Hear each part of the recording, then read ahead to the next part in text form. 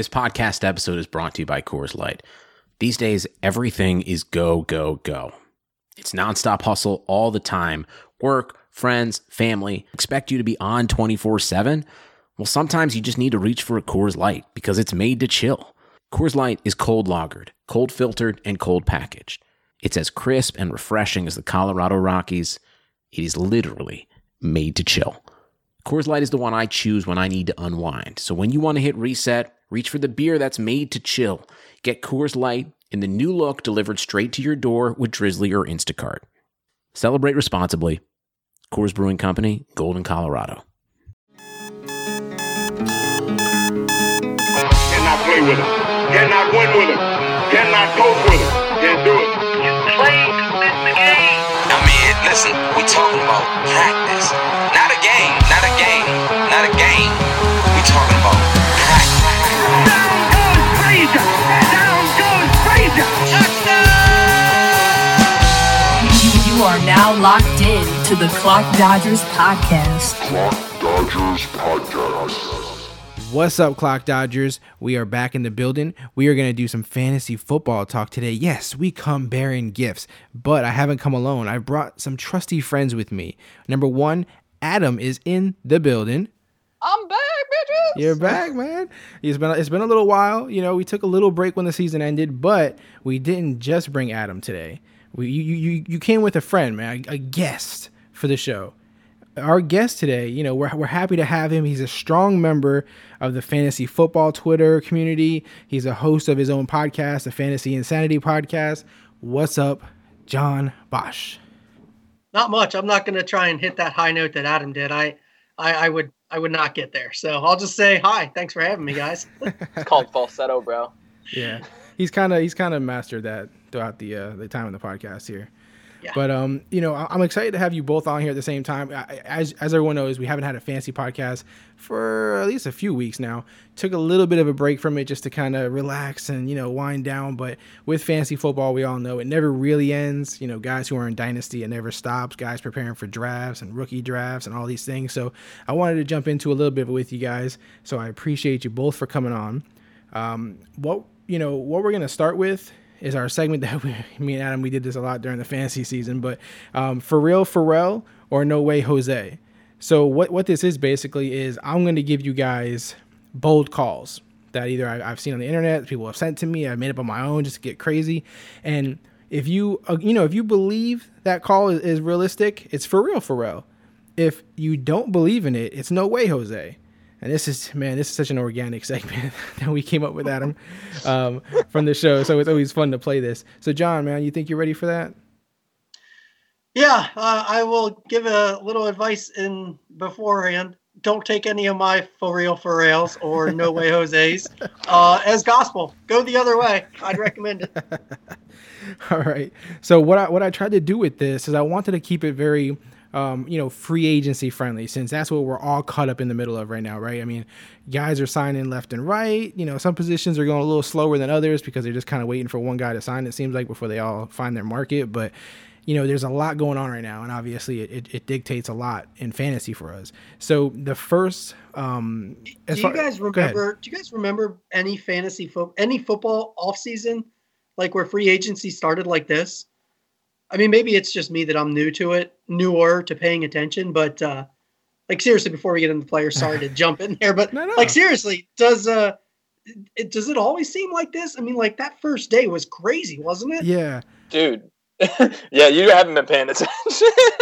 I mean, it was crazy, but like Peyton Manning got moved to Denver. Like, there's been some huge free agency moves on the first day of free agency over the past. few years. But I don't remember like that volume of just like, for a little while there, it felt like every hour there was just somebody brand new that like, well, that's a huge story. Yeah. Okay, that completely takes the place of the story that was big an hour ago. Yeah, I think a part of it is like social media and fantasy football is becoming like so much more prevalent in our lives, like on a daily basis. Like I remember when you know, a while back when you first played fantasy, like there was, well, at least for me, I wasn't playing dynasty leagues way back, or, you know, things like that. So when the season ended, it was just kind of over for me, and I was just worried about my favorite team, the Raiders, and just who they signed. But I feel like, you know, fantasy is becoming like a 24/7, 365 day, social media. You're on there all day long. It feels like, you're getting hit with this stuff constantly. I think I know that kind of makes sense to what you're saying, I think. Maybe that is it. Just the constant bombardment. Yeah. My phone, all of a sudden I'd see like just a big chunk of notifications, and I'm like, oh great, who just signed? Who'd I miss? Yep. Stupid me for like doing a little bit of work today or something.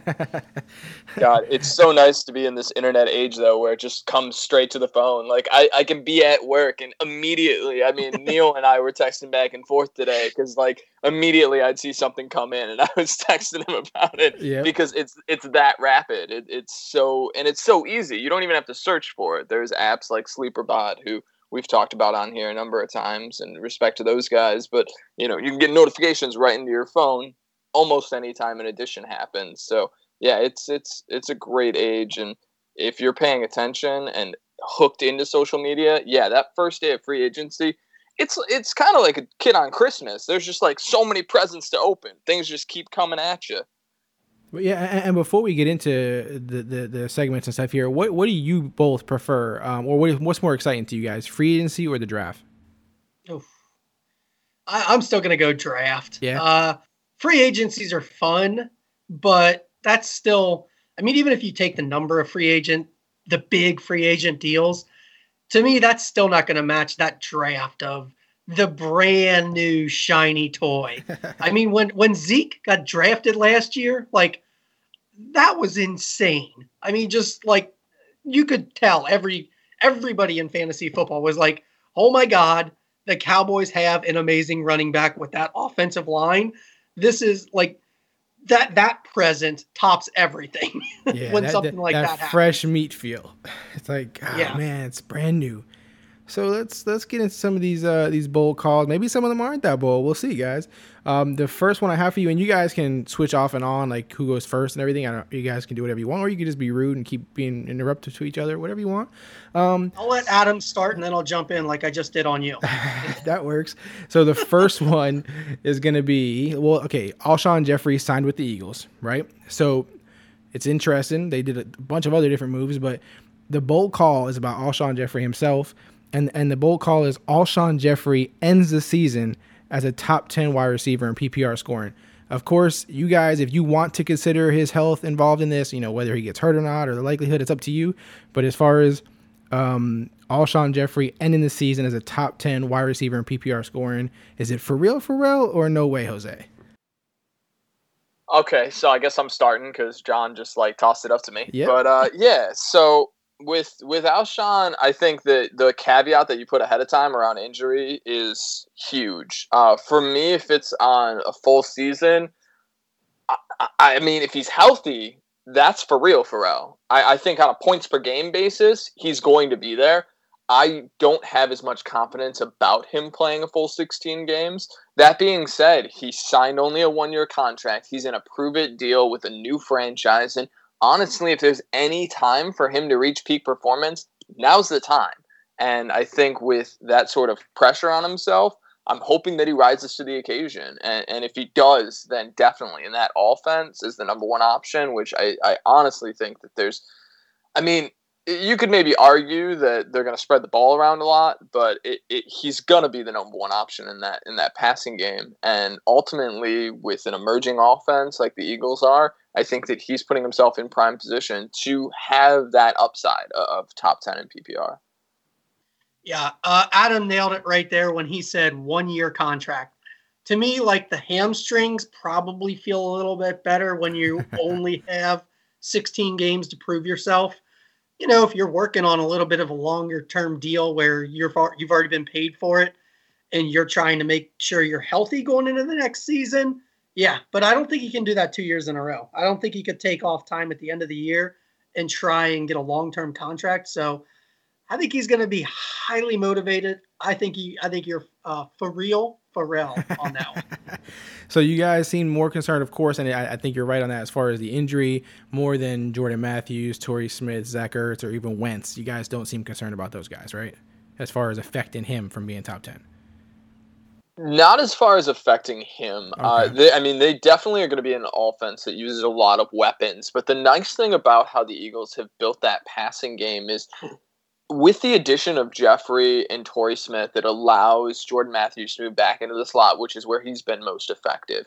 So you're going to have Jordan Matthews working out of the slot, and then you have Zach Ertz running crossing routes. So both of them are attacking the middle of the field. You have Torrey Smith taking safeties deep, and that allows Alshon Jeffrey to do a lot of underneath work on the outside, which really is going to put him in a prime position to be kind of that first read on a lot of plays for quick routes that are going to get him first downs that are available to him.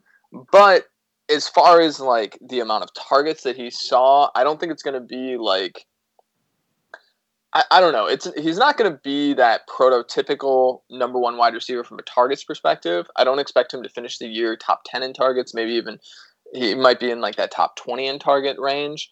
But ultimately, I think the way that they're building that offense, it's going to support him because it's going to pull defenses away from him because they have so many other playmakers. I mean, they still have Darren Sproles out of the backfield as well. So The Eagles are really in prime shape to run an offense that is able to spread the ball around, but still has that primary number one wide receiver in Alshon Jeffrey.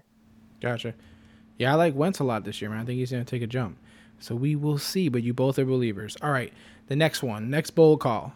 Terrell Pryor obviously signed with the Redskins. Super interesting, but the bold call is Pryor will be the number one fantasy wide receiver for the Washington Redskins. And we can start with John this one. Yeah, I'll go first on this one. I don't think so.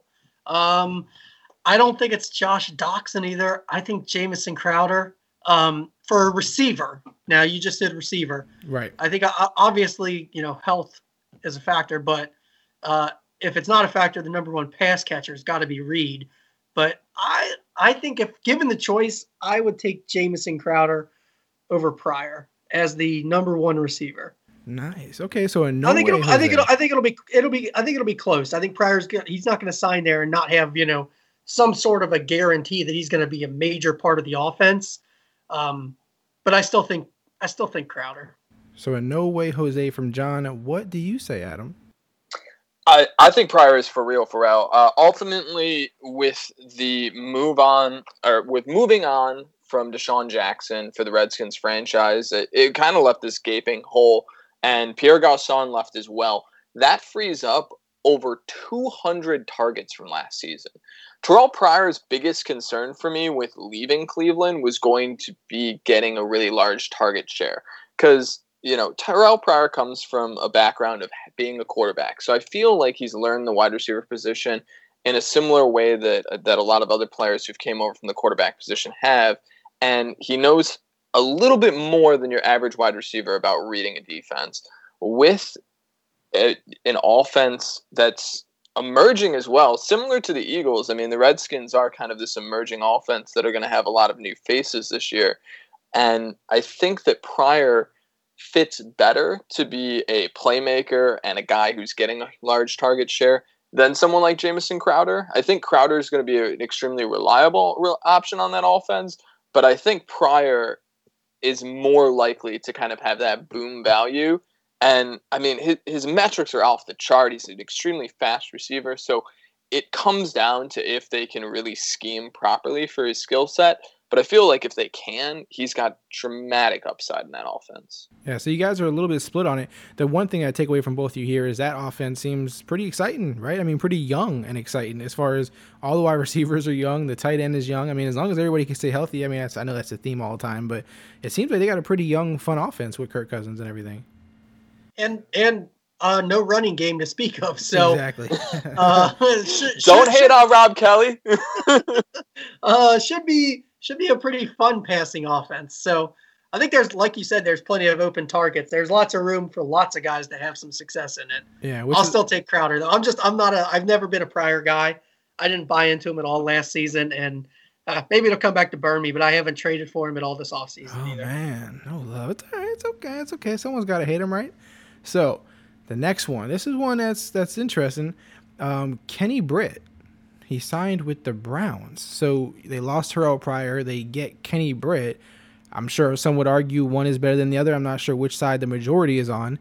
But the bold call for this is Britt will score more points in Cleveland this season than he did in LA last season. and we'll use PPR. I can go first on this one because I have a feeling I know what Adam will say since just based on who he's already talked about metrics. So, oh man, it's got to be a pretty low bar. He did have a decent year in over 1,000 yards. Los Angeles last year, but let's see here. Cleveland, no, I don't think so. I think Cleveland's got enough other options that I don't think he's going to see like a tremendous increase in share. Plus, who's throwing the ball to him there? Who's their quarterback in Cleveland right now? It's not really settled right now, so that's the problem. Yeah. Bueller. Yeah. I think they're doing everything they can to get. They haven't cut Osweiler yet, right? Like he's still on the roster technically. Mm-hmm. I think they probably told him like, don't bother looking for an apartment or anything. There's a hotel you can stay in. So it's got to be a drafted rookie quarterback we're looking at. Probably, or unless they trade for somebody. I've seen some names, but they're not great, like Geno Smith and things like that. It just makes you it makes me cringe when I say the name even. So I know he didn't have good options in LA, but Cleveland had to be one of the worst places for him to go.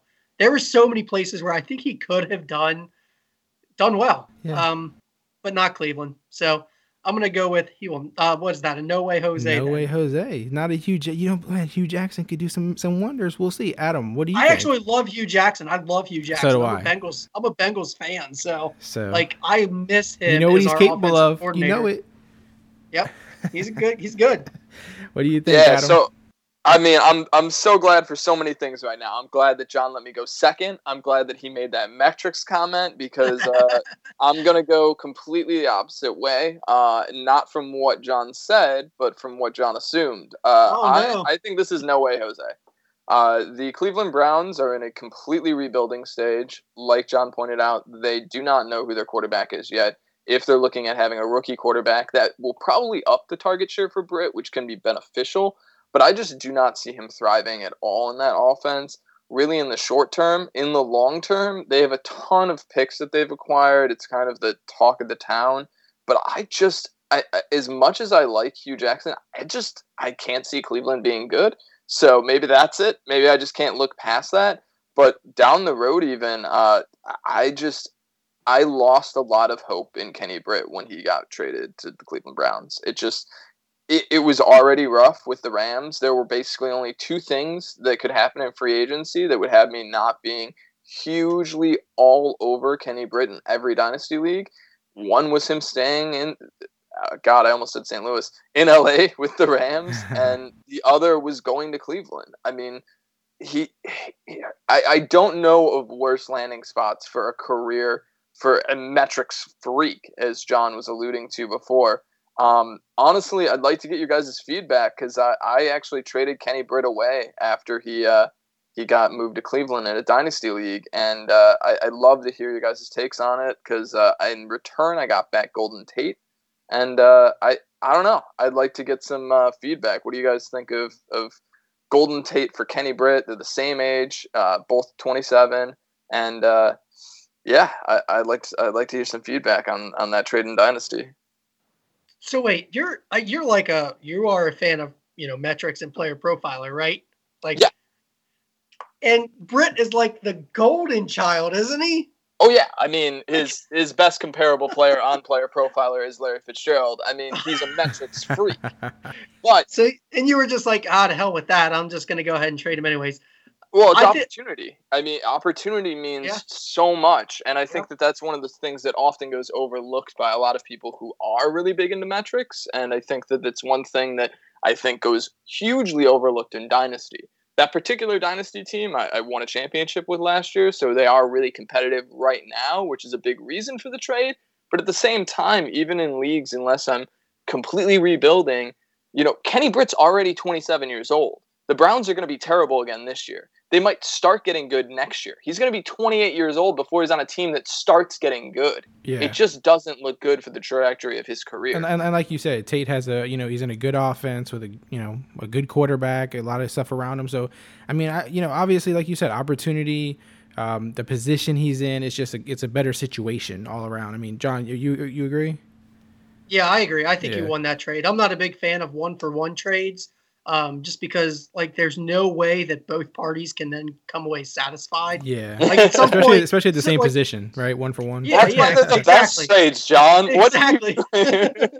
What? Like at some point, somebody, I think probably the Kenny Britt buyer is going to look back and go, well, I shouldn't have traded that, or I should have at least gotten something in addition Yeah. to it. Like that's, I definitely think you improved going from Britt to Tate. Good job, Adam. Good job. You know, pat on the Yeah, back. all I wanted was some approval, guys. I Yeah. don't care what happens now. I don't even care about money. I don't care about championships. I just wanted your guys' approval. Thank you. You got Virtual pat on the back. it. Yep, Good job. there you go, man. Little applause.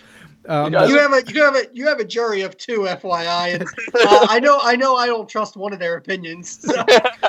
That'll make 2 of us. Oh, you don't trust my opinion either? No, trust mine. The last one I want to throw at you guys. Again, I'm throwing all the wide receivers that moved around. So the last one, the big one that I want to get out there is Deshaun Jackson. He went to the Bucs. I think it's exciting. I think everybody's excited about that. So here's the bold call, and kind of to preface it, Deshaun Jackson, at least from the site that I was looking at and the stats I was looking at in PPR scoring, I believe he was like 38th last season, so almost 40. And so the bold call will be Deshaun Jackson will be a top 20 wide receiver next season with the Bucs in PPR scoring. And like I said, just for reference, he was 38th last season. I think the number 20 was like Emmanuel Sanders. So you got, it's the bold call if you think he can get in that 20 area. Okay. I think it's Adam's turn to go first, so I'll yield to him this time. Definitely. Go ahead and defer. Because, 20 was a really great bar to set, Neil. I'm going to say it's for real Pharrell, but more because I feel extremely positively about what this is for Deshaun Jackson, what it is for the Bucs offense. That number 20 is probably like right around his ceiling, is probably like a high-end number 2 fantasy wide receiver. So, in that, 15 to 20 range, I think that's probably like his ceiling of where he could fall over the course of the season. I think, still being the number 2 option in that offense behind Mike Evans kind of takes the ceiling off for him. That being said, it's huge for the Bucs offense.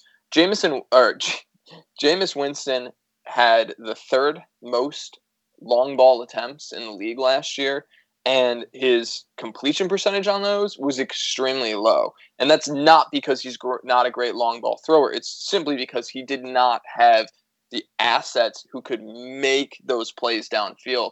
And Deshaun Jackson has been that guy throughout his career. Furthermore, Deshaun Jackson has lined up throughout the majority of his career on the right side of the field. Mike Evans has lined up throughout the beginning of his career on the left side, so he fits the offense well in that regard. I think that he's going to be a great field stretcher and a great option on that offense. And if he's shown us anything throughout his career, he does have this ability that when he has a successful season to really fall in that range that I kind of put him in, that 15 to 20 range. So I think that that's his ceiling. And I love what this is for the Bucs offense. And I think that he definitely has the ability to reach that ceiling. So John, Adam thinks that Deshaun Jackson top, in the 20 is for real. Do you agree? No way, Jose. Oh. My fear of it would be one, injury, Mm-hmm. and then a quarterback supporting 2 top 20 wide receivers. I know it does happen, like Aaron Rodgers. He can do it. He's done it plenty of times, I'm pretty sure. I'm not looking at stats, so I'm not positive, but I'm sure there were times when, Jordy and Cobb both finished in the top 20. You mentioned that Sanders did it, and he, with Demaryius Thomas, right. I assume he was probably also top 20. I think the Colts probably did it Derek Carr and the Raiders several times. Might have did it. Might have with Crabtree and Cooper. They may have. Yeah, they might be up there. Yeah. All of those, I'm trying to think who was the tight end. Who would be the tight end on all those groups?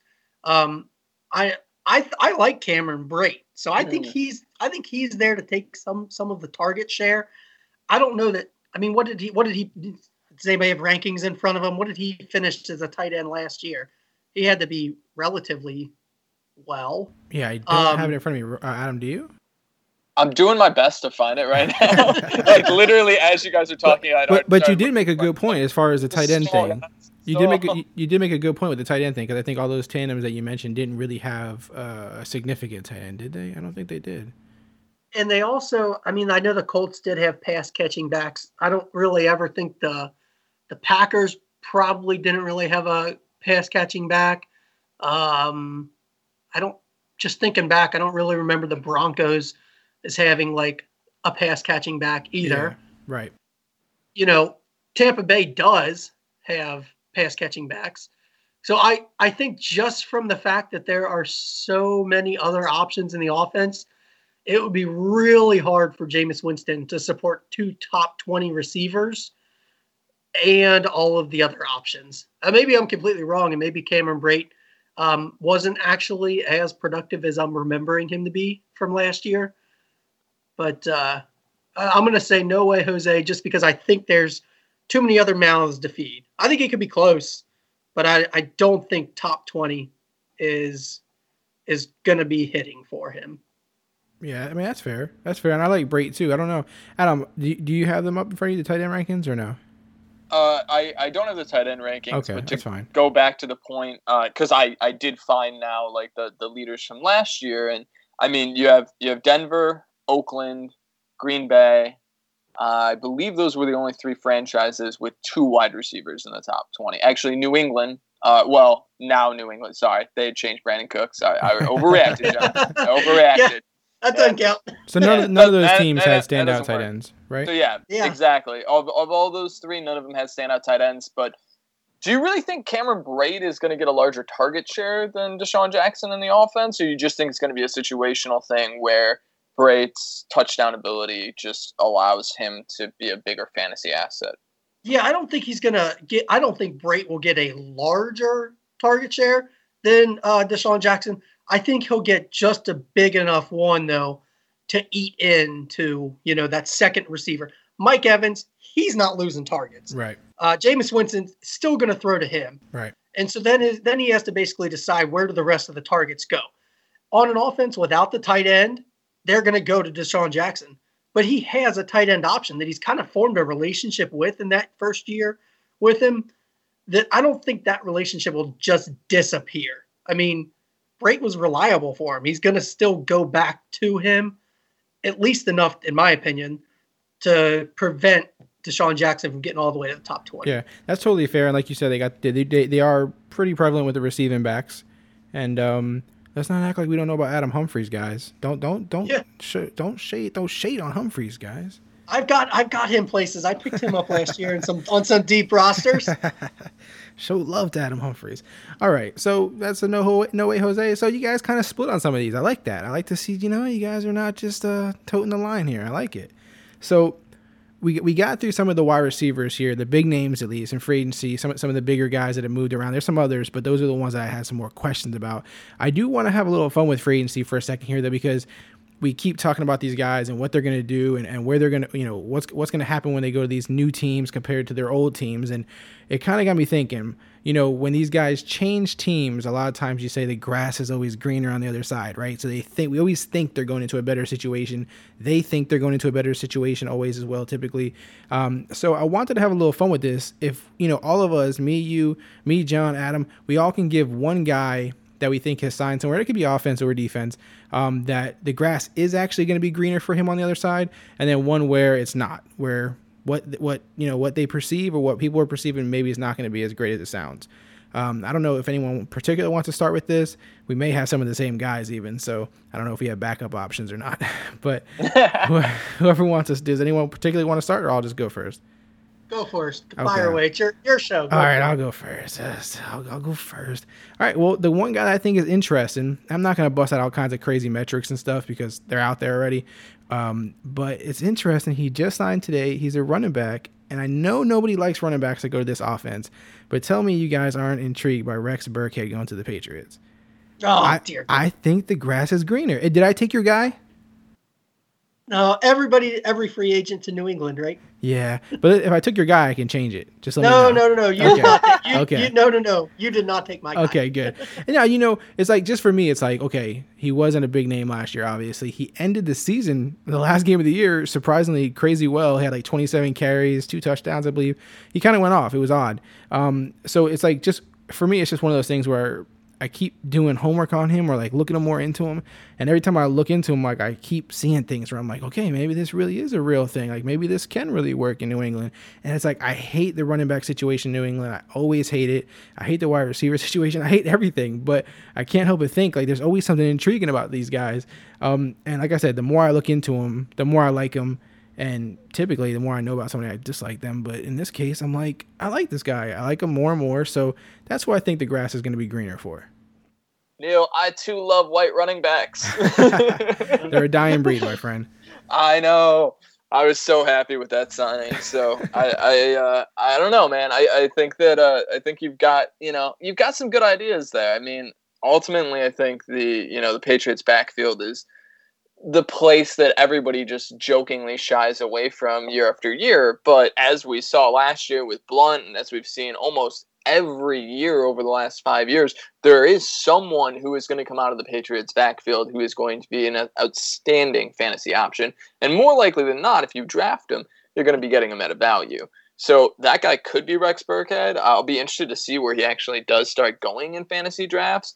But yeah, I mean, he's somebody I'm excited about. So I think. And before we leave him, before we go to you guys and who you like on the other, grass is greener for, with Rex Burkhead, do either one of you think that he is going to like assume Blunt's role or like production wise, like carry wise and stuff, or do you think that's not what he's there for? I don't know. I don't know why he's there. Honestly, they have so many options, and I've said it before that I don't ever want to try and get inside the mind of Bill Belichick because I can't begin to fathom what he's thinking. He's a genius, but I don't want to, I don't know why they would have to bring in Rex Burkhead. They've got so many other options there that seems like you were fine with them rolling Lewis and White, basically. Yeah, anybody they put in there seems to do well. Like, why bother? Like, there was some guy, God, who was it that scored like 4 touchdowns and then was basically never heard of again? Bolden was a year or two ago. Do you remember who I'm talking about? Was it Bolden or trying to think of the other runner? They, like you said, they keep cycling them in and out. Yeah, I mean they can put so many people back there that I'll shy away from Rex Burkhead. I'll let other people spend auction dollars and draft picks on him because maybe you're going to get like 3 great games out of him this year. Good luck knowing when he's going to be the feature back. It's a running back field that I don't want a part of. Too confusing. So, since you don't want no part of Rex, John, who do you think the grass is greener for? Brandon Marshall. Nice. I know he is Jonas Gray. That's it. I looked it up. Jonas Gray. Yeah, I remember Jonas. The New England running back. Yep. Remember that? Yes, I do. God, that doesn't see. How long ago was that? We shouldn't have forgotten about that. It doesn't. That's what happens when you miss a Belichick practice, guys. You just get forgotten about forever. You remember that? He had like 200 yards, 4 touchdowns in one game. And then didn't he go to the Dolphins? He got like cut the next week or something. Then he went to the Dolphins. Yeah, they're like, we're done. It was so odd. All right, so odd. So Brandon Marshall, he's going from the Jets throwing, Ryan Fitzpatrick. Like, okay. And now he at least gets Eli Manning, who I know a lot of people don't really like Eli Manning, but he's still a pretty good quarterback. He's going to get him the ball. Brandon Marshall is not going to face heavy coverage. I mean, if you're the defensive coordinator deciding, okay, do we want to guard Brandon Marshall or this other guy over on the other side of the field? I'm pretty sure they're going to shade coverage to OBJ, which Brandon Marshall should have a great year. Like, granted, he's getting old and it might be his final year, but if all we're looking for is, just a guy that is moving into a much better situation, I love his situation. I don't want him in Dynasty just because he's not a long-term solution for your Dynasty team. Right. But as far as a guy that might have a really good year, I like his new situation for him. Yeah, that's pretty much hard to argue it. I mean, I can't see any negative side to that. I mean, like you said, there are some Eli detractors, guys that don't like him, but it's not anything you can knock Marshall for, you know? If he would have stayed on the Jets, that grass isn't like just less green. That grass is like concrete pavement, probably.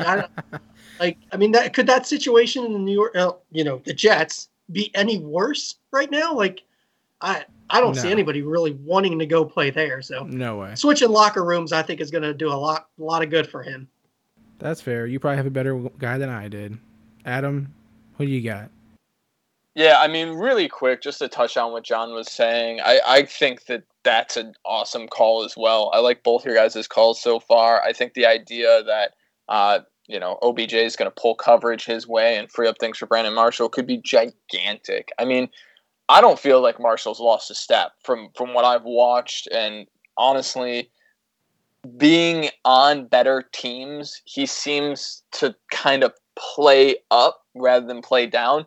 Really, my biggest concern with him is going to be Eli. I mean, Eli looked like a wreck last year, and I'm just curious if he starts performing, poorly again this season, how much that makes Brandon Marshall just kind of not care. I mean, he's a guy at the end of his career. Ultimately, he could get frustrated.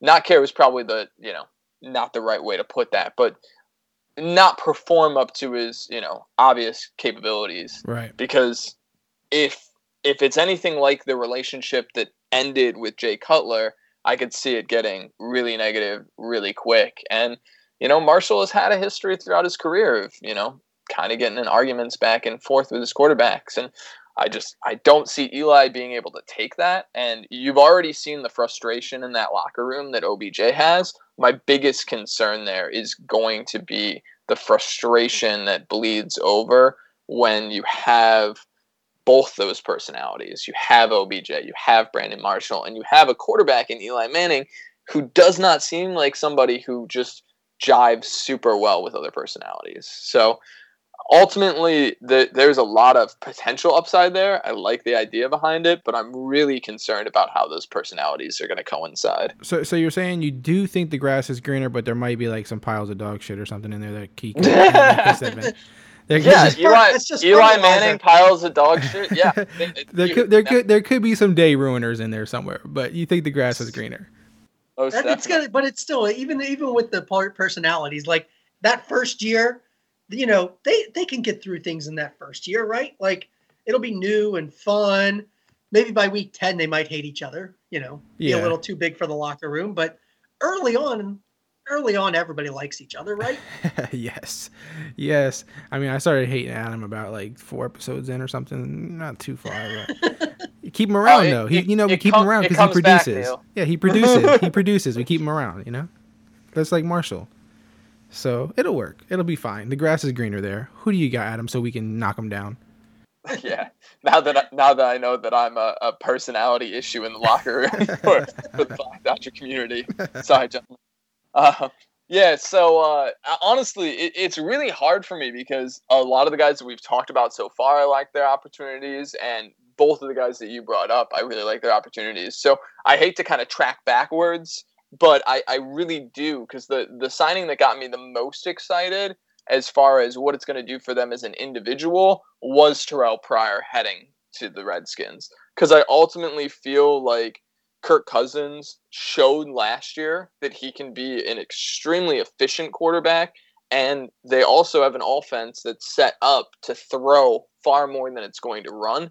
And I just think that Terrell Pryor moving into that offense is going to become the number one target. And depending on the perception of people in dynasty leagues and the outside perception from a fantasy perspective, I think he's the kind of guy that you test the market on a lot, because if you're someone like John, granted, I don't really get the perception that, John, you own Pryor in any dynasty leagues, but if you do, you're probably looking to move on from him if there's someone who's excited about that opportunity. So, given the chance, if I had him, I'd cash out in a heartbeat. Exactly. So, yeah, I mean, I I got to go check on the Fantasy Philanthropist League and check and see, but I'm pretty sure you don't own them. But if you did, I'd be throwing your way. That's right. We are in that league together. I don't know. Maybe that's an orphan, so I don't know my roster top to bottom. If I have him, actually, I love him if I have him, to tell you the truth. He's actually my favorite player ever. Yeah, I bet. But yeah, so ultimately, I just feel like he's one of the only signings, if not the only signing, besides maybe Alshon Jeffrey, who's walking into a role that is set up primed to be the number one option in an offense. And to me, he's an emerging player. He's kind of hitting that age apex. He has had this interesting development from a quarterback to wide receiver perspective. But like I stated before, my biggest concern with him moving franchises was going to be the target share. And I think he's walking into a position where he could get the load of the target share.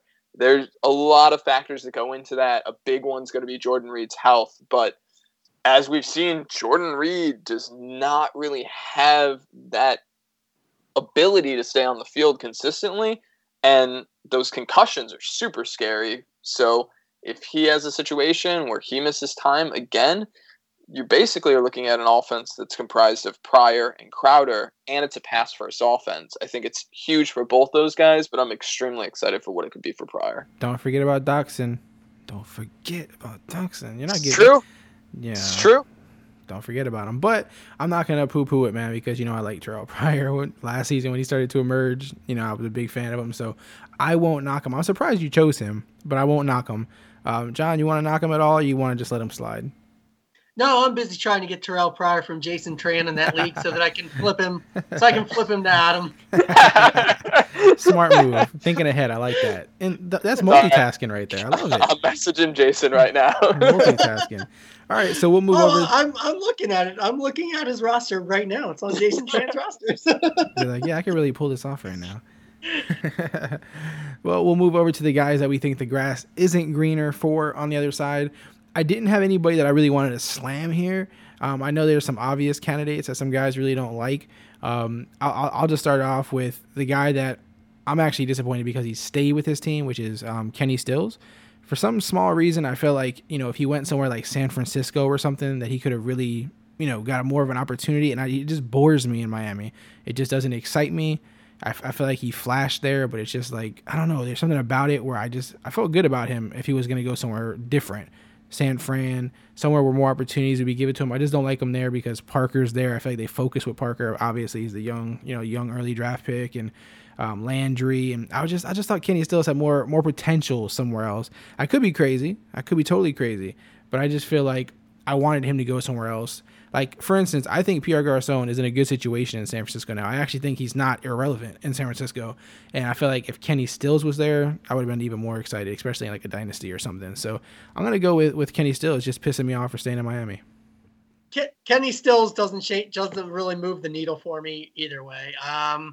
He's a nice guy to have on your team, but I don't ever see him as a guy that is going to be an every week start.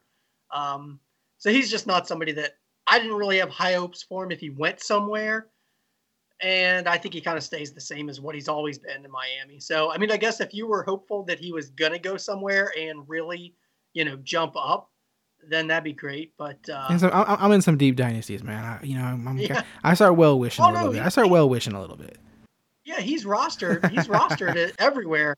He's not a free agent level player, but I don't ever think he was going to get like a huge jump. Where could he have gone? Say he did go to the Patriots instead of Cooks. Like, you think he would have a huge jump in his value? I don't know, man. I don't know. Maybe I'm just crazy. I just like Stills a little more. I don't know. I see him flash here and there, make some big plays, and I'm like, I just think that he could do it more if he was somewhere else. But they invested in him, so why couldn't he make that same jump on the team that he's in right now? Like, they clearly like him enough. They don't want him getting away. So, by that theory, he's just as likely to make the jump in Miami as he would be if he went somewhere else where he was, brought in because he was so wanted. They kept him because they wanted him. All right, damn it, Mike Glennon. No, I'm joking. All right. You're right. I don't know. I was excited about him going somewhere else. I don't know. It's all right. Change is all change. Grass. The grass is always greener on the other side, right? Yeah, it is. All right, what do you have, John? Who you got? Who you got on your mind here? Who are you unhappy about? I have to go back to Kenny Britt, just because of the reasons we talked about. He's the one that I really think the grass is just not greener. I think he had an opportunity to go somewhere where he could have had a better showing. He wouldn't have made as much money, so I don't fault him for going and signing the deal that he got in Cleveland. But I think he could have gone somewhere where he could have been featured in a solid, productive offense, and just had a lot higher upside. I think that's unfortunately brought way down playing in Cleveland. We already covered that. Yeah. But he's the player that I really think is that's just a bad move. Yeah. The only thing I do like about Kenny Britt was, and he could just be saying this, maybe I don't know if he really just wanted the money or whatever, but I liked his open attitude towards the challenge of kind of building something in Cleveland. Again, I don't know if that was just something he said because, he wanted the money. That same challenge was present on his current team. Yeah, that's true. And they made some strides on their, offensive line, and they have a pretty decent running back. They have some weapons that maybe, unless you're a big, huge Isaiah Crowell or Duke Johnson fan, but I don't put them on the same level as Todd Gurley. Oh, no. I think LA had a chance to have some weapons. Yeah, for sure. And I know, obviously, Adam, you agree that Kenny Britt probably didn't help himself going there because you just traded him. Who do you have on this, man? Yeah, this is a hard question for me just because I more feel like it's not so much as the grass is not greener for the, free agents who got moved, but there's a lot of situations where free agents went where guys who are on those teams kind of took a step back. But kind of staying true to the question, probably the one guy who I was excited for at first, but then immediately after some more news came out, got really less excited for, was Torrey Smith going to the Eagles. It seemed like it could be a better fit before Alshon was also going there, just from him as an individual's perspective. With a young quarterback, having the ability to stretch the field. Torrey Smith's always a guy who has kind of excited me from a metric standpoint, but it never really lived up to that ability. And honestly, I thought there was the potential that he could kind of go back to the days when he was with Flacco and be able to post numbers that are in the, top 25. But now with Alshon there as well, I think there's just too many options. He's going to get such a low target share in that offense that it's really not going to be a good fit for him. It's just going to be a place for him to kind of coast through the rest of his career. We don't like coasters, man. We don't like these guys who coast. We don't like coasters. We didn't talk about any running backs. We just haven't hit running back really at all. Have we talked about any of them? And there have been some pretty significant ones that are going nowhere. Yeah. Yeah. Just hey, let's go off track for a second here. we finished that. We finished those questions anyway there. Eddie Lacy. That's the one that interests me the most. It just happened, right? It happened today. I don't know when you're listening to this, but it happened today in my world. And mine too, by the way. Yeah. I hope it happened in all of ours today. But still, I don't know. Am I the only one really questioning this? I don't know how it affects the other running backs. I don't know why. I guess I was kind of, okay, I'm a big Rawls guy. Obviously, injuries take that away from him. But, I just felt like Rawls and Procise together, would be fine together. I don't see the need for Eddie Lacy. Do you think it was just they question Rawls' health or they question his ability? What do you think is going to happen here? That's the guy that bothers me the most as far as running backs, because a lot of the other running backs haven't signed, at least since I last checked. Murray hasn't signed, AP, Charles.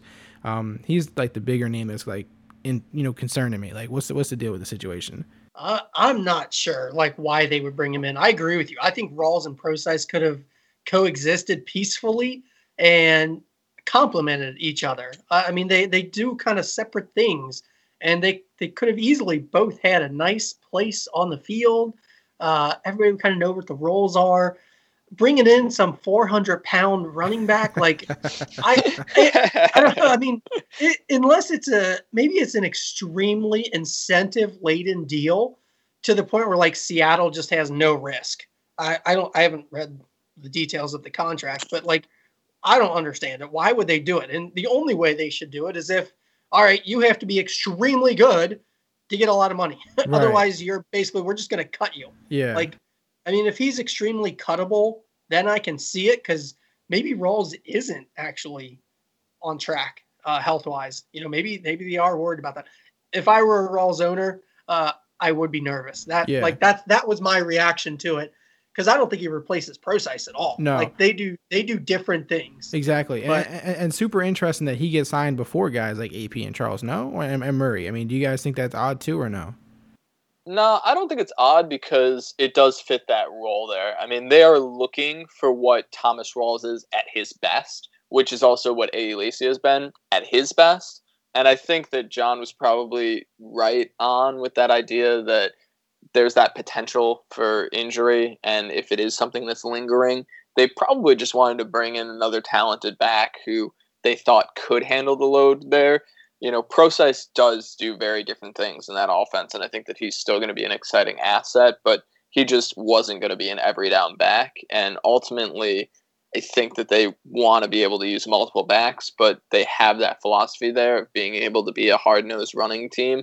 So, you know, they want to get back to that Marshawn Lynch kind of style of offense. And I think Eddie Lacy may suit better those needs than Thomas Rawls does, especially if he's still struggling with injury.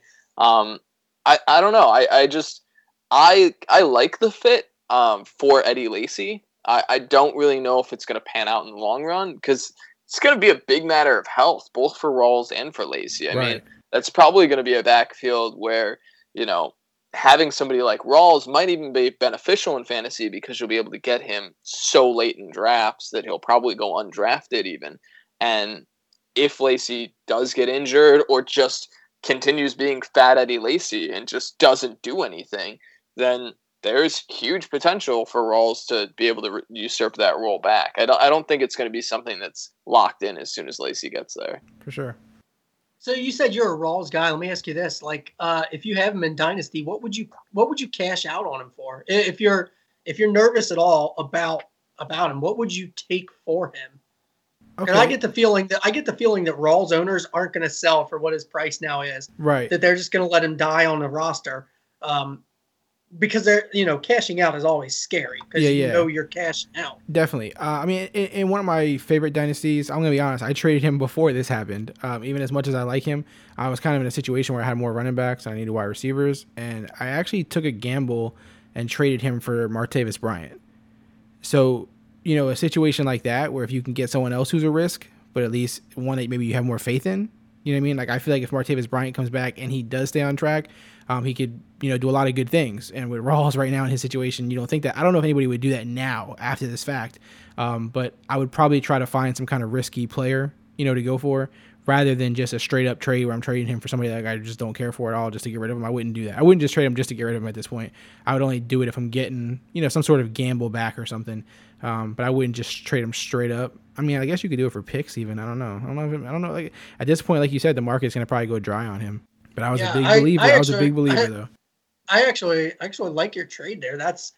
You're from your standpoint of, you know, I'm willing to take the risk because the ceiling for Martavis Bryant is sky high. Right. The ceiling for Rawls is capped. Yep. Now, of course, the floor for Martavis Bryant is like negative. It's below zero because not only could he possibly not get you points, like you can't just cut him and you can't give him away.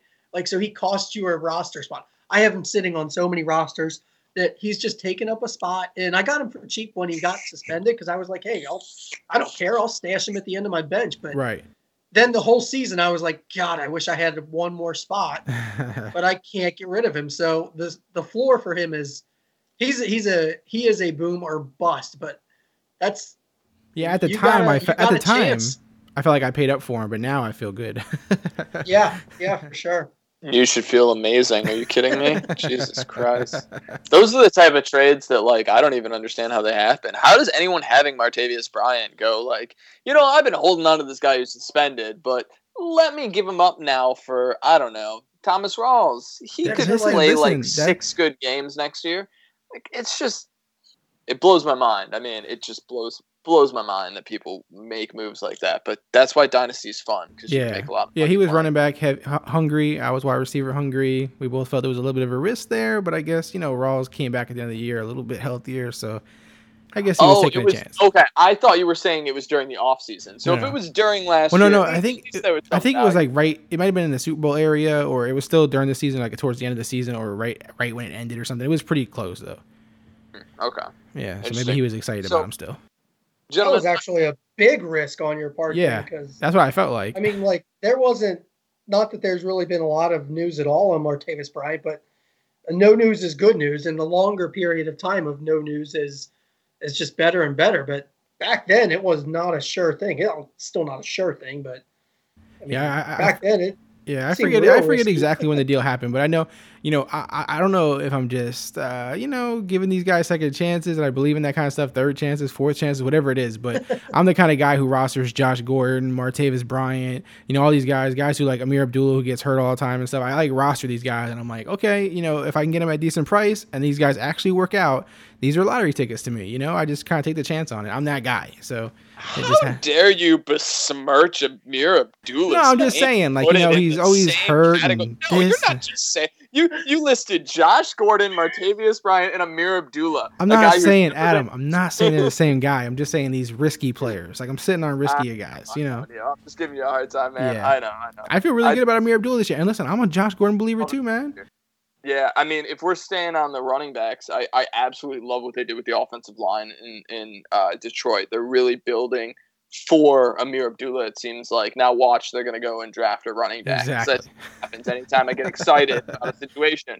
But, I mean, as listeners of this podcast know, I've been a huge Amir Abdullah fan, and I'm really, really excited to see if he can be healthy again in this season with even a better offensive line than they had last year. I mean, going into last season, I was stoked for what Amir Abdullah's potential was. I owned him in a lot of places, and when he got injured, I was really devastated from a fantasy perspective. But ultimately, I think that if he's the lead back there this year and they have those monsters on the offensive line, I mean, it's crazy what they've done there. They literally, over the course of 2 seasons, have supplanted an entirely new offensive line in there. None of the 5 starters from the beginning of the 2015 season are going to be there in 2017. And that's just a huge turnover. And I'm really excited to see how that can benefit Amir Abdullah. Just from a fantasy perspective, I think that he's a guy who probably is going to go overlooked. Maybe it's going to change. Perception will change as we get closer to the season, but I'm hoping he's a guy that gets overlooked in drafts because he's somebody who I'm really excited about his opportunity. Depends on if he has one good preseason run or not. Yeah. That's where it all started. One good run. It was literally one good run. Everybody's like, oh, this guy's going to be good. So we'll see. So while we still have running backs on the mind, there is one running back who I'm really curious to get some outside opinion on, because at first I heard this move and I was like, I don't really know if I care. But as I've thought about it more, it's one I'm really excited about, and that's Danny Woodhead going to Baltimore. At first I was really nervous because I like Kenneth Dixon. I currently don't own him anywhere, but he's a guy I've been a fan of. I thought that he'd be able to, take on that role. But, man, with Danny Woodhead going there, I think it's fantastic. And the biggest reason I love it, and just almost over the top love it, like right now, I can see him having top 15 running back potential in PPR leagues right now. They don't have anyone added to that offense from a receiving perspective. That means you have Mike Wallace and you have Brashad Perriman and then Danny Woodhead. And he's going to be the third option on that offense with a young receiver in front of him, and Mike Wallace, who showed last year. I mean, he's still got a lot left in the tank, but ultimately there's going to be a ton of targets available for Danny Woodhead. And I'm super, super excited if they don't go out and get draft a ton of rookies or still late in free agency make some sort of moves. I just don't see it happening. I think that it's going to be a prime position for him to really be a huge target option in that offense and have just dramatic upside. Yeah, and you got Dixon out for the first 4 games, suspended too. So yeah, that's another huge factor. Lots of stuff. Yeah, I've always liked Danny Woodhead. He's the guy that I've always targeted, like the Danny Woodhead, Theo Riddick type running back in PPR leagues, and I think it's huge that he's in Baltimore. You're right on, Adam. I mean, he should get just a ton of targets, and in PPR, that's all that matters. I mean, honest to God, it doesn't really matter if he does a lot with them. If he catches 6 balls a game and puts up, 40 yards on those, that's a startable running back. Like, at a price that you're just, he is always cheap. Yeah. Nobody ever takes him early anywhere. Nope. He finished like number 3 or 4 or something a couple years ago, didn't he? Like in PPR standings, he was way up there. Yeah, he was. I forget exactly where he landed, but he was super high in PPR. And again, like you said, he gets no credit. No one ever still, no one trumps him up. No one goes crazy about him. He just falls where he falls. Yeah, and even if they're definitely a candidate to draft a running back. Even if they do, though, like he has survived in backfields before with other running backs being the spotlight running back. Right. Yeah, he's always done it. And to be interesting, but like you said, it's a big opportunity, especially with Dixon out those first 4 games and, a chance to really establish himself. So hopefully, as long as he's bounced back from that injury all the way, it should be money in the bank. Any other running backs we should talk about really quick before we go over to foul or no foul? Does anybody have any thoughts on the running backs who are still out there? AP, we've got Jamal Charles. Yeah, I have thoughts. I wish they would sign somewhere. That's my thought. I wish they would sign. I think it's so telling of what the NFL has become now. Like, they're realizing these are not guys you spend money on. This draft is rich with running back talent. There's a lot of younger guys who you can go after in free agency who you don't have to pay as much.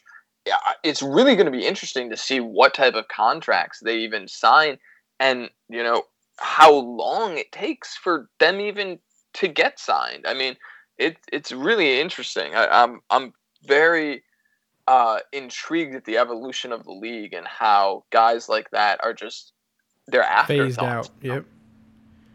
Yeah, man, they're getting phased out. I actually have a foul or no foul that kind of pertains to some of them still. So maybe we can get to it there. I'll simmer down now. Yeah. So we'll move over to foul or no foul, which is my favorite segment of the show. For those who don't know, new listeners, anyone new because they want to hear John's awesome voice talk about fantasy football and they haven't listened ever before, welcome to the show. Foul or no foul is basically a segment where I will give statements. These are, again, sometimes they're sent in, sometimes they're just things I read in the news, anything. And they're not always pertaining to fantasy football. And if you agree with the statement, then it's a no foul. There's no foul in the play. It's a good statement. If you disagree with the statement, it's a foul. And so we're gonna go ahead and do that. Are you guys both ready for this? Oh yeah. Okay. Yeah. I'll start right off. You said people might tune in to listen to me talk about fantasy football. That's foul. did I do that right? That means that. Well, yeah, you did it right, and you're yeah. I mean, I disagree with you, but you did it right. Go on. All right. Let's get rolling. Let's do this, guys. It's that time again. Let's play another round of foul or no foul. First, foul or no foul statement. All right. So this one is not pertaining to fantasy football.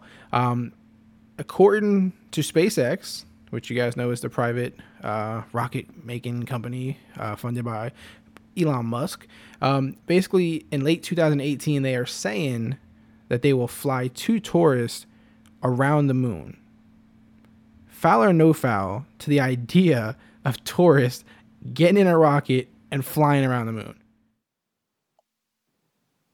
I'll start. I'll go no foul. I would love to see this happen. I mean, who do you think? Think back to the, like, hey, I'm going to jump out of a plane and then this huge thing over top of me is going to carry me down to the ground. Like, somebody probably thought, well, that's a terrible idea. I'm going to jump off this bridge strapped to a rubber band. Yeah. Somebody probably thought that was a bad idea. But those things seem like so much fun. So why wouldn't you want to take a tour around the moon? That would be awesome. So, John, let me ask you, would you be one of the first tourists in the end of 2018 to fly around the moon? I'm not going to be able to afford it, but you'd be down for it.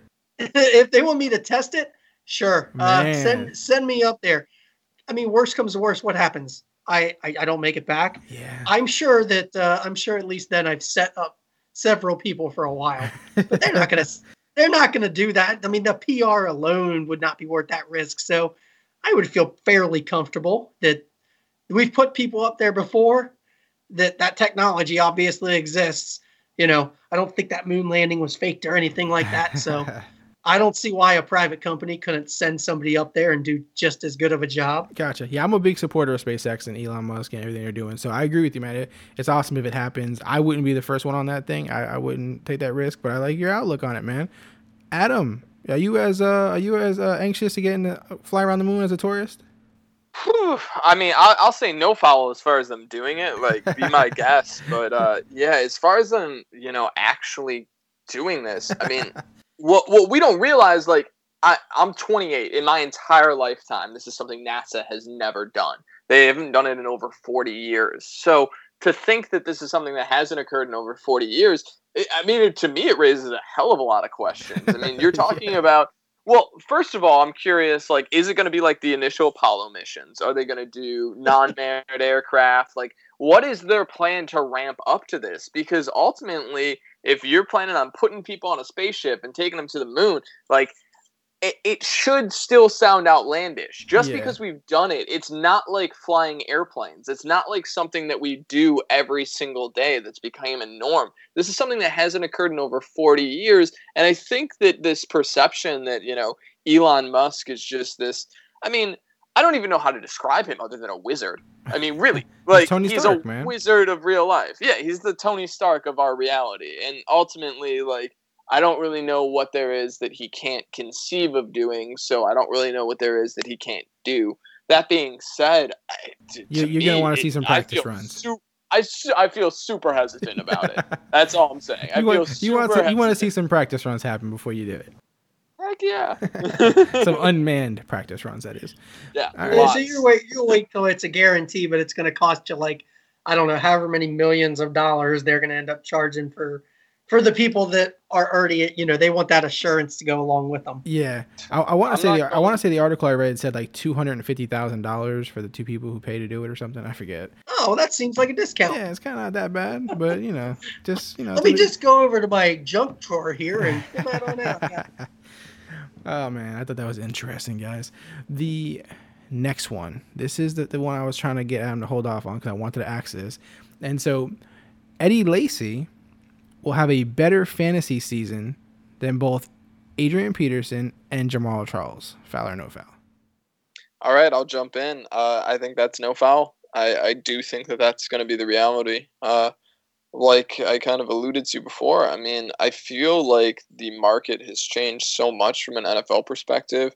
I'm getting the impression that Jamal Charles is not entirely healthy. I mean, last year was extremely rough for him, and as far as AP goes, I mean, I don't think anybody's going to want to pay him what he thinks he's worth. So he's going to end up taking some small deal and running out the last legs of his career on who knows what franchise. For argument's sakes, if AP signed with the Raiders for 1 year, who would you rather have, Eddie Lacy or AP for that 1 year? That makes it really tough because the Raiders are a team that's in contention right now. Right. And I think that that's the best case scenario for someone like AP or Jamal Charles is that they go to a franchise that's in contention right away. With the great O-line and all that kind of stuff. Yeah, I mean there's a lot of positives with a team like Oakland. I mean that's kind of like Ezekiel Elliott going to Dallas, like, we Except can 20 years later.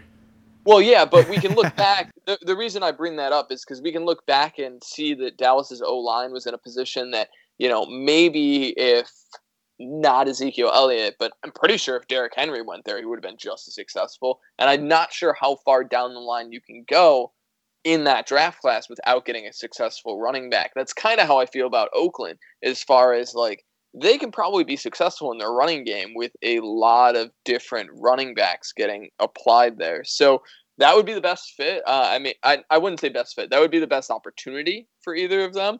But still, from an age perspective, I just don't like it. And I'd be more excited about Jamal Charles, especially in an opportunity like that. But I think that Eddie Lacy is probably the safer bet there. And with having a team that has already invested in him, when there's a lot of other free agents on the market, it makes me feel like the Seahawks, they have this invested interest in him succeeding.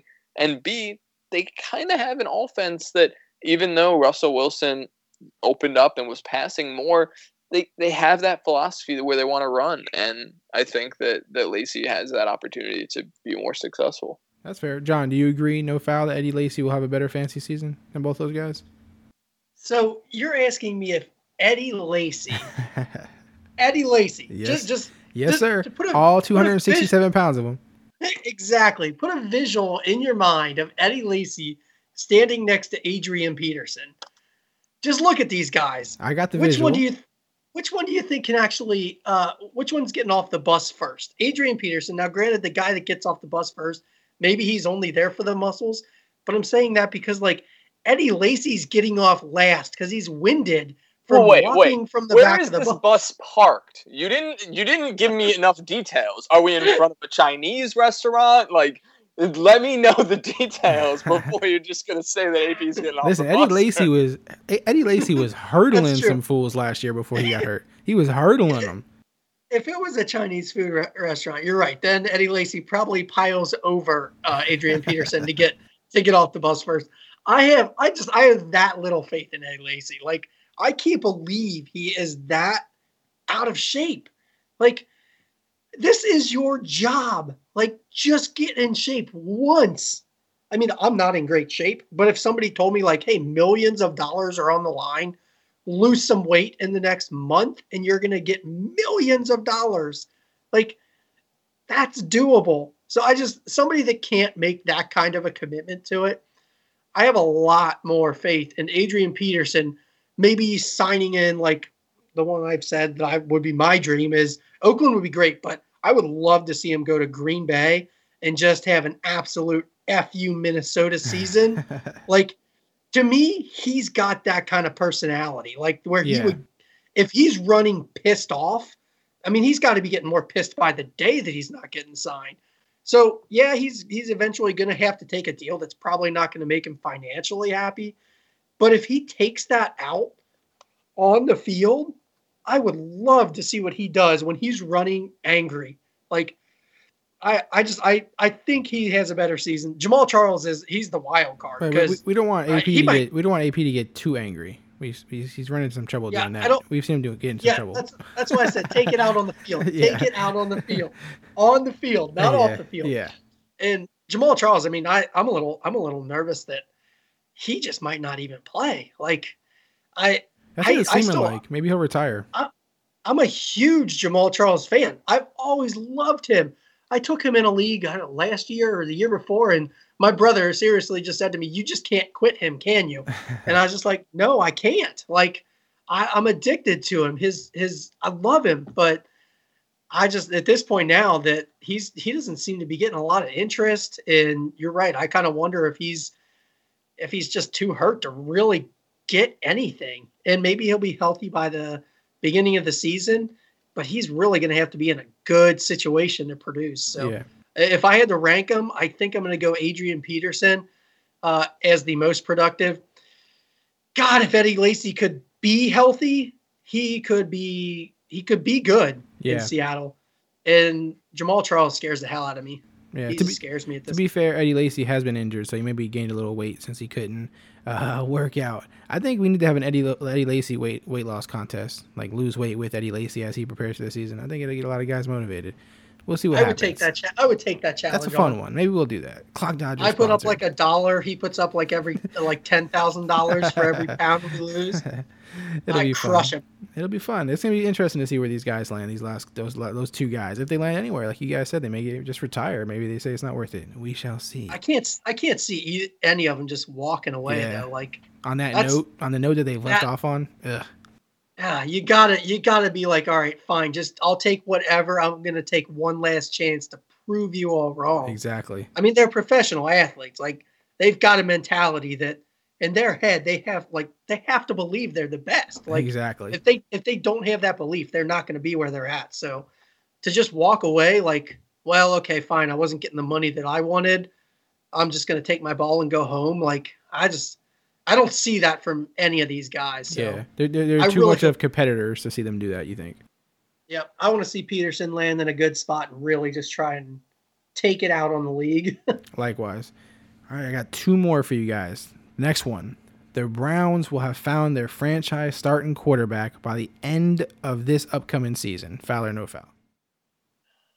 Foul. I'll get on this one right away. Like, I don't see it happening. This draft doesn't really have any prospects that look extremely intriguing, and it looks like that's the route they're taking. I mean, honestly, the only team that I think is doing worse at quarterback are the Chicago Bears, because I don't know how you sign Mike Glennon to a 3-year contract and think that you're doing anything. But ultimately, if we're sticking on the Browns for a second, yeah, I mean, they're going to draft a rookie, maybe 2 this year, hope they get something out of it. I just don't see it. I don't really have any idea what their plan is there this year. Long term, they're acquiring a ton of picks, so ultimately they're going to draft in bulk and hope to build a franchise that way. It should be effective. I mean, we've seen it be effective before. We've seen it be effective in other sports, but I just don't see it happening this year for them to, be able to just win the quarterback lottery, like get a, Dak Prescott or something. Deshaun Watson, Trubisky, John, you think they find their guy this year or no? Well, I think if they find their guy, they shouldn't have to look too far, but I don't think their guy is going to be on their roster, if that's what you're saying. There's a guy at USC that is prime for the NFL. Like, everybody wants Sam Darnold. Like, that's Cleveland's going to, people are already talking like, well, there's no quarterbacks in 2017.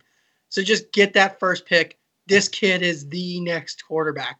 So it seems like the Rams shouldn't have to look far. So maybe they'll find him and realize, all right, we're just going to, forget 2017. We're just going to go ahead and prep for 2018 Browns, and get this kid. Yeah. Yeah. They're competing with the Browns. It's who can get that first pick. So I think they can find their quarterback, but he's not going to be on their roster in 2017. Interesting. If that helps. Interesting. And also, because Adam did kind of sidetrack us with the Glennon thing. Do either one of you believe in Glennon? No. So no one believes in Glennon but the Bears. The Bears don't even believe in him. Come on. Why are they giving that money though, man? They're just desperate. Yeah, I mean that is what it is. It's a quarterback-driven league. They're desperate. The entire city wants to move on from Cutler. I'm a Chicagoan. I was super happy that we're moving on from Cutler. This is atrocious. It honestly, the way I've been explaining it to people is the only thing that makes sense to me is that the Bears realized that the Chicago Cubs had this place in the hearts of Chicagoans, and the Bears needed to fill that void as the lovable losers. So now the Bears are our lovable losers, and hopefully the Cubs can win some more World Series. Man, John, you think that struck a chord with Adam? He doesn't like the whole Glennon thing, man. I should have started this thing off with Glennon. It's all right, man. I think I don't know, man. I guess no one has any expectations for him to do well. Do you guys sell all your Bears because of him, Meredith and all those guys? Do you not believe in any of them, or what? I don't sell Meredith, but that's because I really love his talent, and I think if you own him anywhere, you probably got him quite cheaply. So I'm not looking to turn around and sell him. Yeah. He's a guy who I think, even with a bad quarterback, is probably going to be the number one option in that offense. But outside of Meredith, I can't be happy about anybody. I think that this really I don't want to say totally kills Jordan Howard, but to me, puts a huge damper on somebody who I thought would be like a top 10 running back coming into the season. And now there's nothing for me to get excited about there. I bought some Jordan Howard stock, man. Don't tell me that. Uh-oh. I bought some stock. Uh-oh, indeed. Uh-oh. Did you see how Todd Gurley did last year? Were we supposed to be talking about the Bears and I said the Rams? Did I mishear you? No. Okay. So we moved on to the Bears. Okay, yeah. I was like, man, did I mishear him? Listen, did you trade for Terrell Pryor yet? No. Listen, I was hoping by the end of this episode you would say, I got him. Adam, what do you want for him? We could do this all right here. It's all right. No, I'm actually paying attention. That's good. Anything else, I was just like, did I mishear something? How did we get to the... I swear he asked about the Rams. How did we get to the Bears? I asked about the Browns. I do have the 101 in that league, John. So you can acquire Pryor somehow. If I get Pryor, I can have that 101. Huh? Is that Is that what No, it means? no. I don't expect you to only ask for the 101 for Pryor, but you know. Oh, man. I have nothing in that league. No, nobody cares about your fantasy league. But, Interesting. Yeah, right. Come on, Interesting. The last one I got, this one is really directed towards you two, because you both have a common interest that you really like. So this one is for you guys. With the ever constant, right, advancement in technology and our addiction to technology, and younger and younger kids playing with iPads and smartphones and all this kind of stuff, would your beloved board games will become extinct in the eyes of future generations? Foul or no foul? I'll jump in. I'll say I'll say foul. There's no way they become extinct. I mean, my kids still love actually sitting down. They are addicted. I mean, they are on their iPods as much as I am. We're all terrible. And they play games on it. They play games against each other. Like they'll literally sit next to each other and each have their own iPod and be playing against each other. Right. But they still love to sit down at a table. And that's probably partly because, I love it. And when we do, it's the whole family sits down. Like we play a board game. I just found the board game the other day that my sister introduced us to it. It's called Blokus, Blokus. I'm sitting right next to it right now, John. Are you for real? The same heart. Yeah, I've got it right next to me. It is awesome. Like fantastic. I got addicted to it, and my kids loved it too. Like they're at the age my 9 and my 7-year-old, my 6-year-old kind of sat and watched, but 9 and 7, like they played, and they didn't just play. Like they were looking ahead, like trying to make sure that I couldn't get through an area to open up a segment and stuff like that. Like, so I don't think it'll be extinct. Come on. That's good family. That kind of competition, that's never going to go away. You don't get the same. I downloaded the app immediately, of course. You don't get the same feel as just sitting at a table playing a game. It's so much fun. Yeah, that's what I was trying to get to. Kids, even fantasy football and stuff. All these kind of things are becoming more and more popular. And so I was just trying to see if you guys feel that kids would pull away from that. And you guys kind of answered my question, because I haven't got to Adam yet, but I was going to ask you guys suggestions for kids, like if you wanted to get kids into board games that maybe aren't playing them right now, besides like the old classics and stuff. If there were new ones that you would suggest, you kind of mentioned one there with Blokus. But Adam, how do you feel about this? And if you have any suggestions also for those kind of things. Yeah, for sure. Actually, I'm going to go the opposite route. I actually think it's a no foul. I mean, we're all heading towards the singularity, guys. Just embrace it. So I think that in regards to the exact statement, boards and cards will become obsolete, but board games and card games will not. The concept of these sort of games is they are structured differently than other games we know. Video games, they're structured differently than sports. The structure will remain. But yeah, I agree with John. I love the aspect of actually physically playing a board game. Honestly, when I hang out with friends and we're just like drinking and having a good time, I love playing board games. When I'm with my family at the holidays, I love playing board games. There's something very communal about that aspect. And one day, if I have a family like John does, I hope to be able to sit down and actually play board and card games in an environment that isn't just completely electronic. Right. That being said, that's where we're headed. That's going there. Hey, maybe with the virtual reality, maybe we'll be the game pieces. No, you don't have to fight it. You can't fight it. You gotta ride the wave. If you fight the wave, you biff really hard. I've watched enough surfing videos and know how this works, bro. So you just gotta. Trust me. I can see it in my kids that they actually put their iPods down when we sit down to play an actual board game. Like they put them down. But John, like you said, it could be you though. There may be not enough of you as far as the guys who love it. You know what I mean? Yeah, I think even Adam said it. Like even though he thinks it's going away, if he has kids, he's gonna want to sit down and play that game for sure with them. They're not gonna want to. No, no, trust me, they will, and they'll think it's. I'm the only non-dad. Awesome. I'll defer to the dads. Listen, that time that they get, it means something. It's huge. We may have to hope for virtual reality. You put the goggles on and we are on the game board and stuff, and we're the pieces. Maybe, I don't know, but I don't know. You go to Toys R Us, man, they got so many board games. and like the aisles are empty. You're like, what's going on here, man?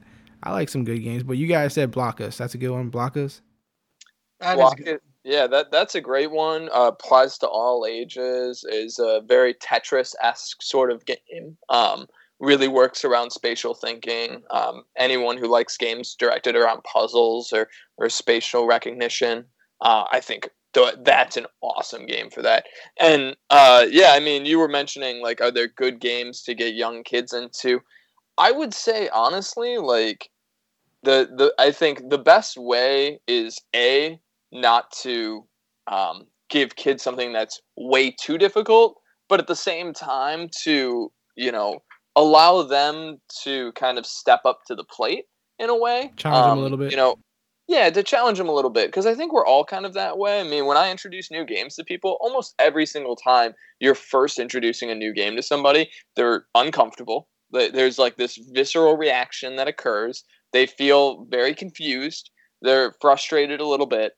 And almost always by the end of that first game, if it's a good game and if you're good at teaching it, they have a grasp of it and they're excited to play it again.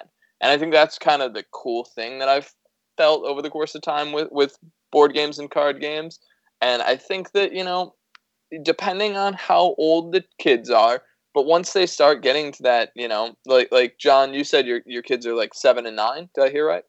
Not 9, 7, 6. 9, 7, 6. Okay, so you've got 3. But they're getting to that age where, like, I mean, they're little people. I've been around 6 and 7-year-olds. They're little people. And honestly, I wouldn't, I would encourage when kids get to that sort of age to be willing to expose them to games that aren't crazily complex, but are a little bit more obscure than like your average popular board games when we were a kid. Because I think that the thing that is really fun is just like John said, it's when you can start seeing these young minds realize that there's a lot of strategy involved. And it creates a different element and a different way of thinking that's very creative and I think fosters a lot of personality development. For me, I think it was huge in who I became as a person, having a lot of exposure to games growing up.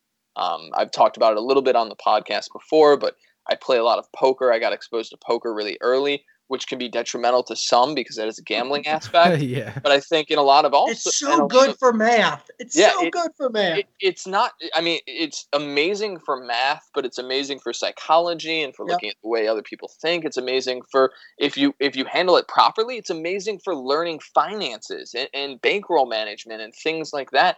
There are so many things that I've learned through games that I think in a lot of other ways would have seemed very boring or I would have been very disinterested in. But through having this exposure to games and really being very engulfed in games from a very early age, it was something that excited me. And the skill sets that I've learned through those, I think, apply hugely to my other successes in life. There you have it. I come from a family of games. Like, we literally just spent a couple weeks ago, we all went to this big, huge cabin, like me, all my siblings, all their kids, my parents. We all went to this cabin, and we literally went there like to play games and, drink and eat. And that's awesome. Not have to go home at the end of the night. But I mean, we played games all day. And the kids loved playing the games with the adults. So Adam's dead on there. One game that I started them with is another one of my favorites, Sequence. But they have like a Sequence for kids, which is a smaller board. Instead of actual cards, it's got cards with animals on it, but it teaches the same concept. And then, like, at one point, my daughter just said, like, we were playing the adult version of Sequence, and she's like, can I play? And I was like, sure. And you could see as soon as she sat down, like, she's never gone back to playing that kid version. Like, now it's like she was ready for that. And that, like, it is so much fun to watch her. Like, I can see her mind think when she looks at the board and, like, she doesn't have a poker face yet, thankfully.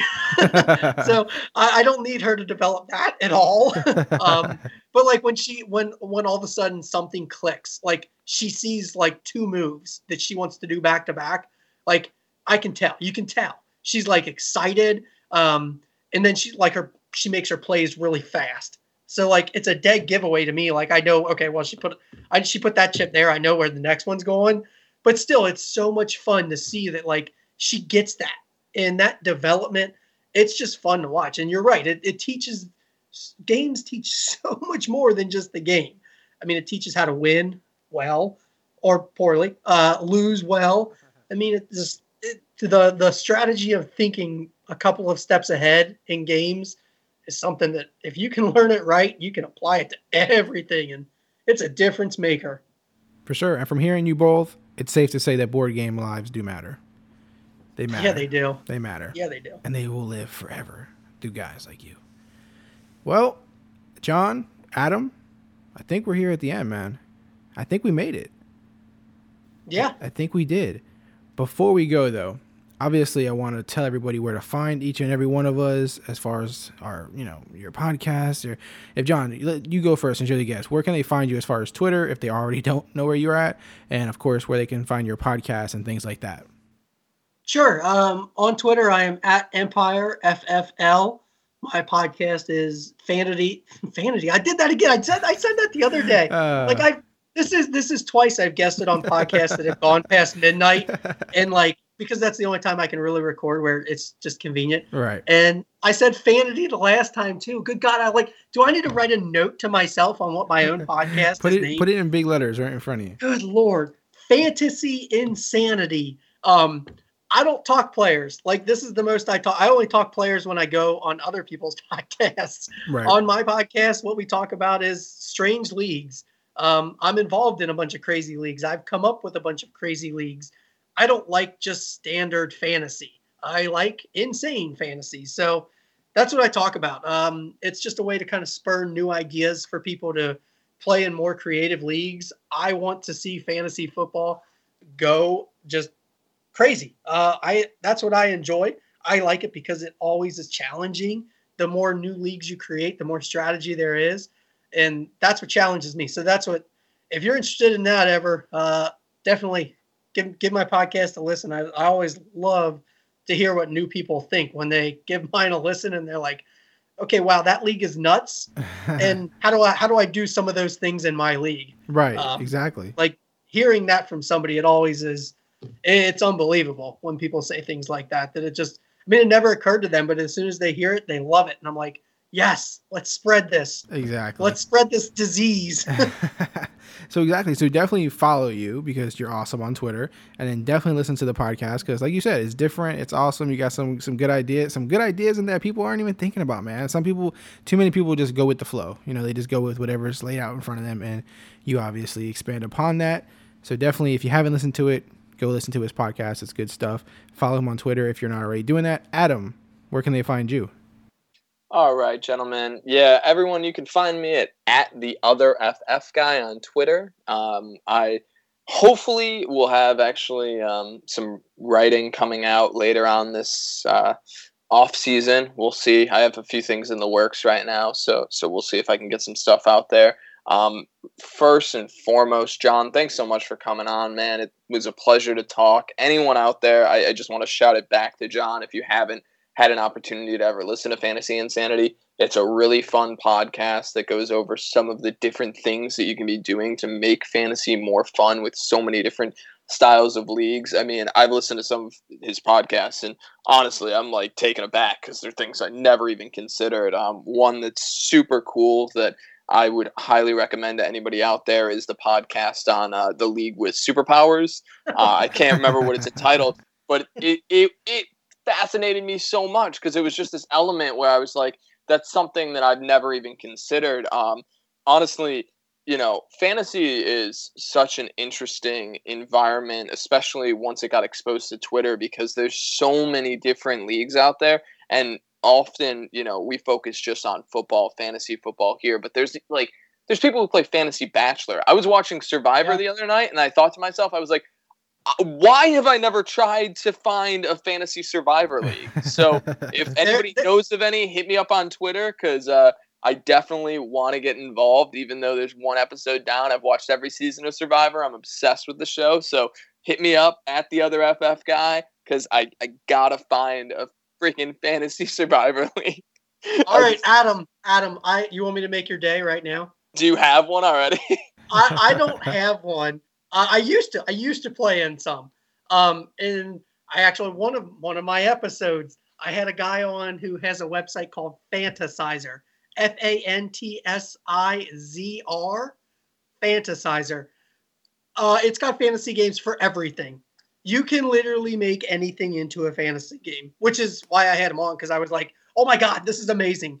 Like you can have Survivor fantasy leagues beyond just, I mean, I do like Survivor drafts, where everybody picks a player and then whatever player wins, like you win something. But they have actual like leagues where they like score the players. You know, they won an immunity challenge. They got a reward. They found an idol, stuff like that. Crazy. I've already looked up the website. It's amazing, isn't it? I'm super intrigued by this, and I love it. I mean, and it goes back to kind of the heart of what we were just talking about, the idea of games. It's what even brings us to this podcast. It's why I know both of you. It's something that brings us together, and ultimately, like, Neil, it's always a pleasure. I appreciate you having me back on the pod. I hope this is the first of many for this season, and thank you. And ultimately, like that really does speak to so much of what we were touching on with the idea of board games, that idea of community, that idea of coming together. And I think that's what's really great about fantasy football. It brings us all together, and I'm so excited to see who I get to meet throughout this season, and play another awesome year of fantasy. Yeah, it's crazy. Thanks, and I really do appreciate you having me on too. This was fun, a lot of fun. Adam, when you set up your Survivor League, let me know. I'll jump in that. Oh, I got to commission. Yeah, there you go. I can't commission anything else right now.